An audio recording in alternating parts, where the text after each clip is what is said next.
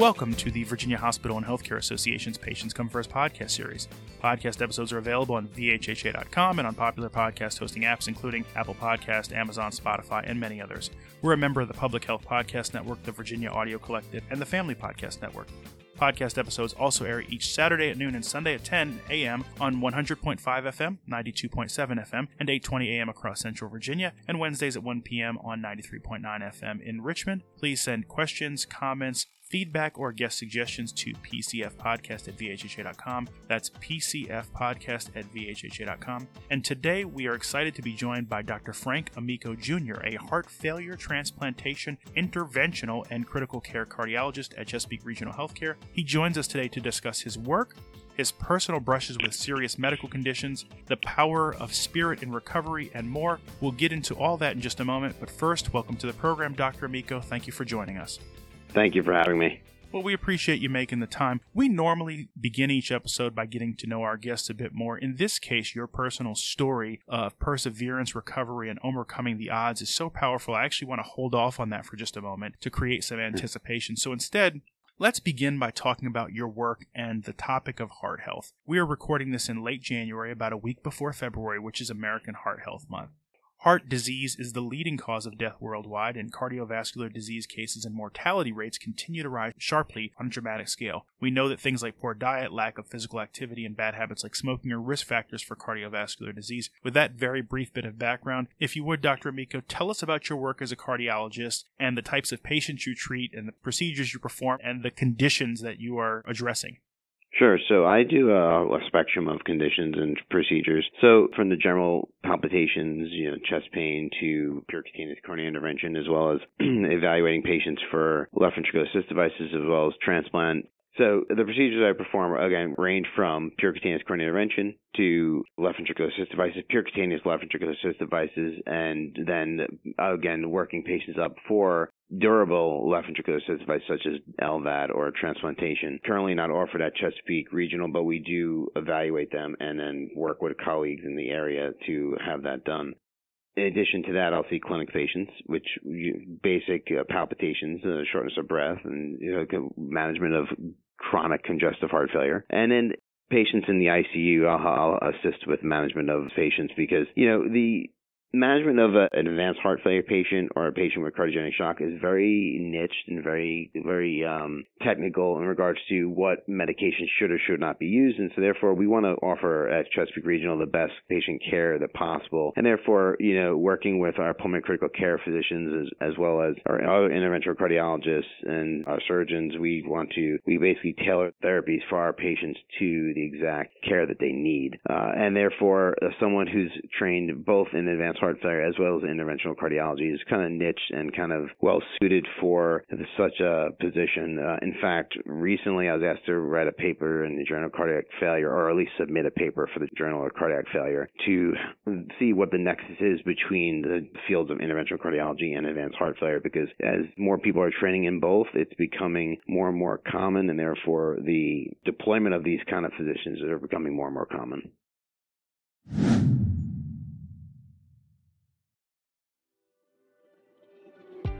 Healthcare's constant complexities and distractions can make it difficult to focus on medicine. Coverys can help. Coverys offers medical liability insurance, value-based care risk protection, employer stop-loss insurance, and so much more. You can count on Coverys for protection and services that help you stay free to focus on improving clinical, operational, and financial outcomes.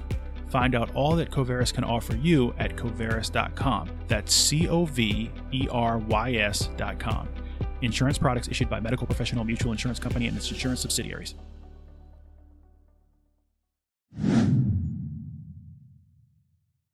One thing that I'm curious about, we mentioned that there have been, on a global scale, that heart disease remains the number one cause of death, and that there actually has been an increase in mortality rates over the recent years, and a pretty significant one. To what do you attribute that rise or that increase in the number of cardiovascular cases and the rising number of cardiovascular-related deaths?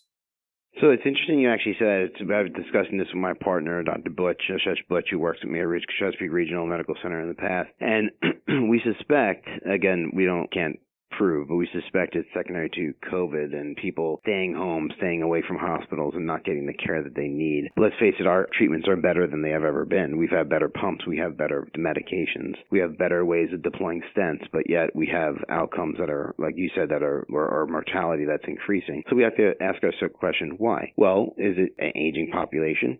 Could partly be part of the problem or the issue that you mentioned, or is it secondary people not getting care because they're afraid to come to the emergency department, people staying home because they don't want to be exposed? And, you say to yourself, well, it sounds very reasonable, right? Well, not if you're having, non-specific atypical symptoms of angina that cause you to have a massive myocardial infarction leading to death. So I think it's a combination of the aforementioned reasons.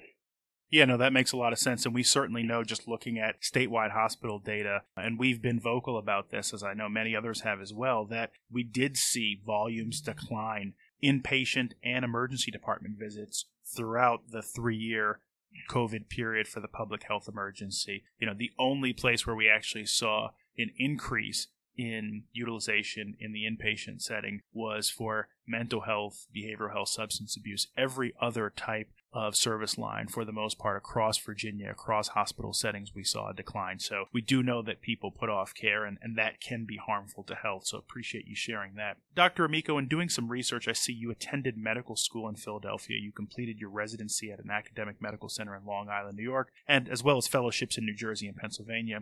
As a native of New Jersey myself, with family connections in New York, including Long Island, and a former Northeast Philadelphia resident, I'm personally curious to know if you're originally from that region.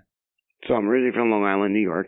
Basically, was accepted to multiple medical schools and decided to attend in Philadelphia. I'm happy to give you the whole rundown if you're interested. Sure, absolutely. Okay. Attended medical school in Philadelphia, and then upon a return to Long Island to, close to family, then accepted to a cardiology fellowship in Brownsville, New Jersey at DeBoer Heart and Lung Center. Then following that, I was kind of reached a crossing in the road in the career. Said, well, do I want to do interventional cardiology? Do I want to do advanced heart failure? So at that point, the position open was advanced heart failure, and I was offered a position at Christianacare in Delaware, which then kind of matched with University of Pennsylvania as well as Christianacare and actually Temple University, where I spent time at each one of the institutions, predominantly at Christianacare in Delaware, then secondly at University of Pennsylvania with some time at Temple University doing pulmonary arterial hypertension with Dr. Paul Forfia. And then I was ironically, was offered a spot at East Carolina University with Dr. Butch, who was then the main trainer at the institution there, who's now my partner here at Chesapeake Regional. And following that, given the unique training, the advanced heart failure and transplant director at the local institution in Centera offered me a position working there. So did work at Centera for 2 years, and then transferred to Chesapeake Regional Medical Center, where I now currently hold my position. A few moments ago, we foreshadowed some of the harrowing medical experience that you have personally encountered. One involved your work as a volunteer firefighter during medical school. In the process of that work, you incurred a traumatic brain injury leading to a severe illness that ultimately caused you to undergo 2 temporal lobectomies, which is a form of brain surgery. In another situation, a few years later, you were in a serious car accident that severed your spinal cord. You became a paraplegic, and through rehabilitation, you progressed from a wheelchair to a walker, crutches, and ultimately restored your ability to walk. I wonder, what can you tell me about those experiences and how you've processed them and adjusted to them? Well, both are very different, very similar.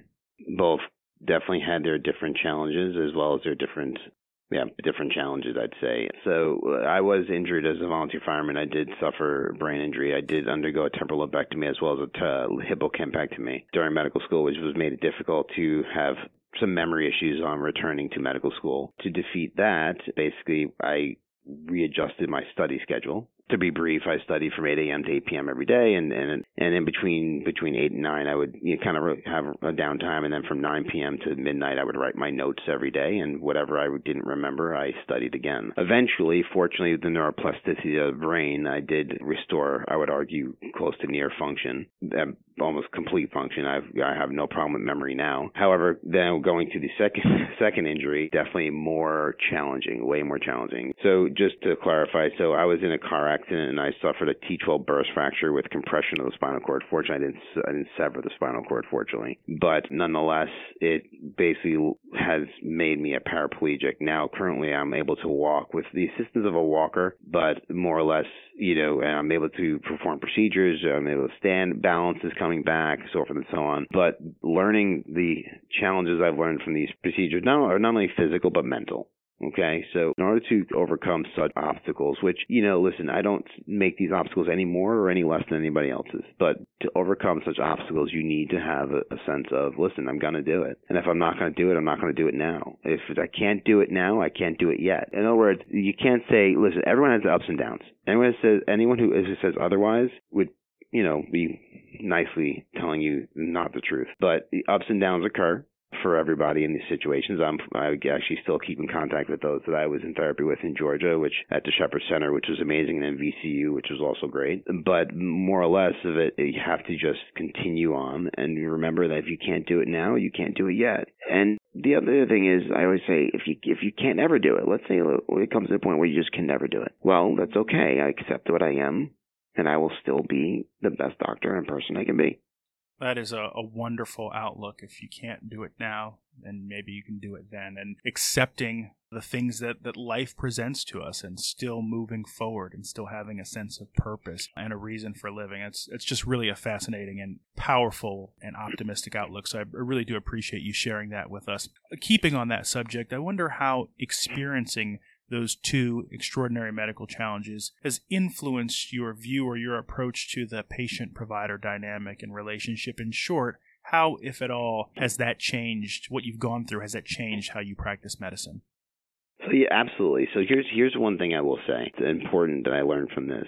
I'm going to try to be brief because there's time constraints, but when I was in therapy, we would be in a therapy session with, a whole bunch of people around you, ranging from people who were walking to people who were quadriplegics. And I remember there was, it was kind of a complaining session, just to kind of let it out, kind of therapeutic session. And I remember listening to some of the stories and I said, in my head, I said, I have nothing to complain about here. I'm lucky, I'm gaining function back. I'm starting to walk a little bit. And so I remember when it came to my point, I said, listen, I'm going to pass. I don't really feel like I have the right to complain. And, well, out of the blue comes a young boy who was a quadriplegic who said to me, he said, listen, just because you have it, just because mine may be worse, doesn't mean yours is not bad. So in other words, so what's my point? My point is as follows, is that, people will say, well, you're lucky to be alive, or it could be worse. Yes, it could be worse, but that doesn't mean this is not bad. So to answer your question directly now, the point is when I look at patients who may complain of, let's say, something that to me, right, who's having difficulty walking, I may say, hey, listen, I wish I could be you, right? Well, that doesn't mean just because it's not as bad doesn't mean it's not bad for them. So Absolutely. There's more empathy there. If you follow what I'm trying to say, like the expression of, well, you could be dead or it could be worse. Yes, you're absolutely right. It could be worse and you could be dead. But that doesn't mean that this is not bad.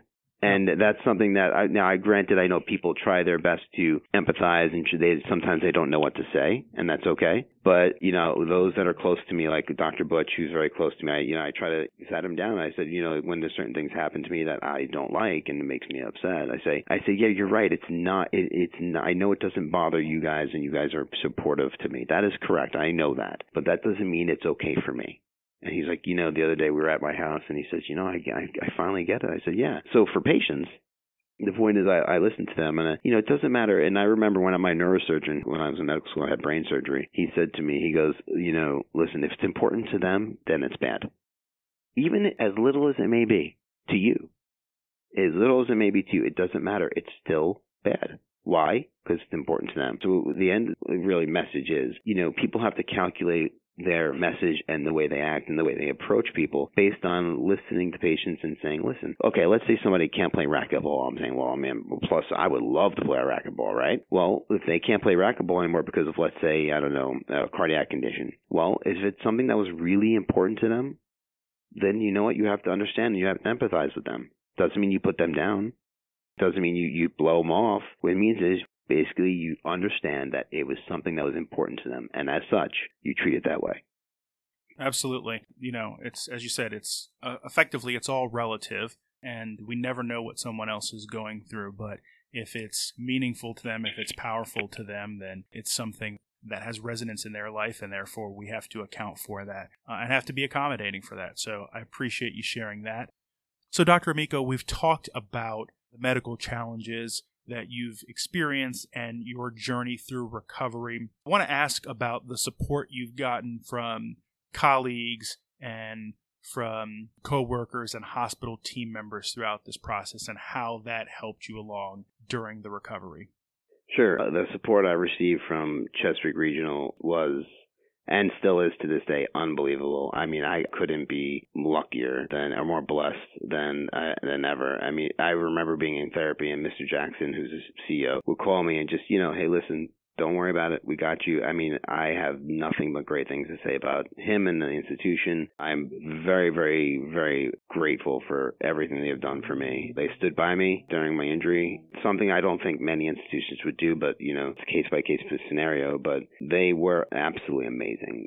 This is an institution that I'm blessed to be working at, and have found a home that I don't anticipate ever leaving because of how great they have treated me, and still to this day. And I think it's a top-notch place to work, and also they're just great people. And, that's the number one thing we want to look for, right, is good people. And, well, you have it here at Chesapeake Regional. And then this is a philosophical question, but it's often been observed that for better or worse, our experiences define us. What do you think of that notion, and how have the accumulated experiences you've encountered shaped your outlook and perspective on life? Yeah, so pretty much kind of echoes what I just said. And, the other thing is I will not give up. I will not, and if I can't do what I used to do perfectly, that's okay. I'll make it work. I'll make it as best as I can. And then therefore the biggest thing is acceptance, right? So you need to accept what you have and accept what you don't have. Accept your loss and accept your gain. And if you do that, you'll be much happier, number one. Number two, you'll probably be more successful in regaining what you don't have. So in terms of outlook in life, the other thing is really, like I told my father when I was in the bed at Norfolk General, and I said to him, like, Dad, when I was first injured, I said, listen, I was like, make sure you do what you want to do in life. Because it can be 30 seconds, and your life can be turned around for the worse at first. And you say, because you never know what comes down the pike, right? So therefore, it's kind of really do what you want to do in life, and remember that life, don't take anything for granted. Do not take it, because this is number two for me, round number two for me. And for me, it's kind of a challenge, and I take it on I'm not happy I have it, but listen, because I have it, I'm going to take it on, and I will work as hard as I need to. Nothing will stop me. So, including going to get stem cells in potentially somewhere in the U.S. That's in the works. But the point is that, things are handed to us for good and for bad. There are good things and there are bad things handed to us. Listen, celebrate the good and also accept the bad. Because if you don't accept the bad, you will not succeed in defeating the bad. As much as that may be kind of, you don't want to hear that. Like, oh, well, I wish it never happened to me. Yeah, well, yeah, same here. But it did. So unfortunately, you have to learn to accept the bad. And if you don't accept the bad, it's going to eat you up alive. It's almost like not forgetting the past or not forgiving. All it does is hurt you. Right. No, absolutely. It's great perspective, and I love that attitude. You're not going to stop me. Never give up. It reminds me of, since we talked about that New York connection a few moments ago, it reminds me of Jimmy V, the basketball coach. Never give up. Even when he was battling a cancer diagnosis, a terminal cancer diagnosis, keep putting one foot in front of the other and keep marching forward. So I really love that attitude, and I appreciate you being with us, Dr. Amico. Before we go, we're going to close things out, as we do on each episode, with our tradition here to ask our guests a pair of fun personal questions. To keep things interesting, we have a list of 10 mystery questions that you can choose from. So if you give me two numbers between 1 and 10, I will ask you the corresponding questions. 3 and 8. Okay, 3. Which I think we sort of covered this, or you've dispensed a lot of advice anyway. What is the best piece of advice you've ever received, and why does it stick with you? Thanks, man. So the best piece of advice I've ever received is, really honestly, is to accept and forgive. Because if you don't, it will just eat you up. It really will. to accept and forgive. That's the only thing. Post injury, I've been going to more Bible study and whatnot, and there's a lot of truth in that. Mm-hmm. And then number 8, this is actually the perfect capstone to this conversation because it will conclude on an uplifting note. Tell me one memory from your life that whenever you think of it, it makes you smile. Okay. Well, I have a lot of those, believe it or not, despite all the negatives that I've had. Well, I don't want to be cliche here and say with the birth of my son, because that was the greatest point in time. But I mean, just anything. Yeah, anything you want. Okay, fine. It's your life. So this is for me. And when I was in therapy, listen, with all the bad that therapy brought on, that time in my life, I'll never forget when my father literally is so proud that he buys Georgia peaches. Okay, mm-hmm. Okay. Because I was in Georgia, and it was at 8 o'clock at night, and I'm like, Dad, where are they? Because my dad's the best, and he was with me a lot. He's like, they're across the room on the top shelf, on the 5th shelf. I'm like, Dad, I can't move. How am I going to get to them? So that will make me crack up left and right. So as stupid as that may sound to people, to me that brings joy, that brings happiness, that makes me laugh and smile. With all the bad that was going on, issues with personal hygiene and all that. That is hilarious. I'll throw that out there. He's brilliant. My father's a brilliant internist here. Okay, brilliant doctor. He goes ahead and puts things on the 5th shelf. And then I'll be quick. I'll just do it. And then when he set up at our apartment at Shepherd, he put everything on the top shelf again. I'm like, dude, you have not learned. You have not learned. They loved him there. They called him Big Frank because his name is Frank too, and he's just hilarious. Awesome. Well, I appreciate you sharing that with us, and I appreciate you making a few moments of time in your busy schedule. And with that is going to bring us to the close of another episode of the Virginia Hospital and Healthcare Association's Patients Come First podcast. If you like what you heard, please make sure to leave us a 5-star review on Apple Podcasts and subscribe so that you know when new episodes are available. And we want to once again thank our guest, Dr. Frank Amico Jr., for joining us today and for sharing his very powerful personal story. So thank you, sir. We appreciate it. Yeah, no problem. You're welcome.